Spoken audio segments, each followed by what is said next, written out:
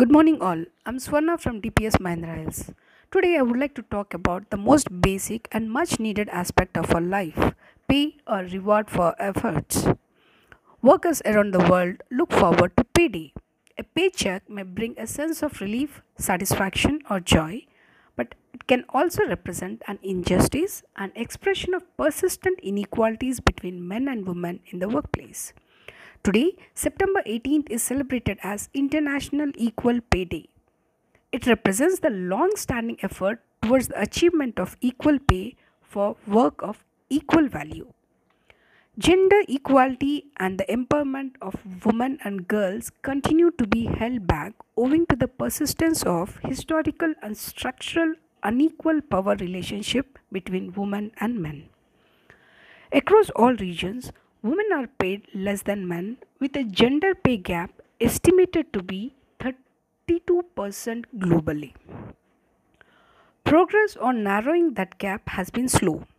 While equal pay for men and the women has been widely endorsed, applying it in practice has been difficult.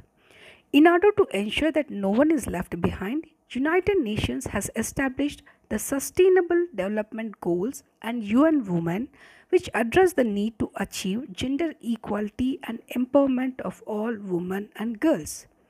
Furthermore, it promotes decent work and economic growth by seeking full and productive employment and decent work for all women and men, including young people and persons with disability, to equal pay for work of equal value. Achieving equal pay is an important milestone for human rights and gender equality. It takes the effort of the entire world community, and more work remains to be done. We leave you with that thought which says that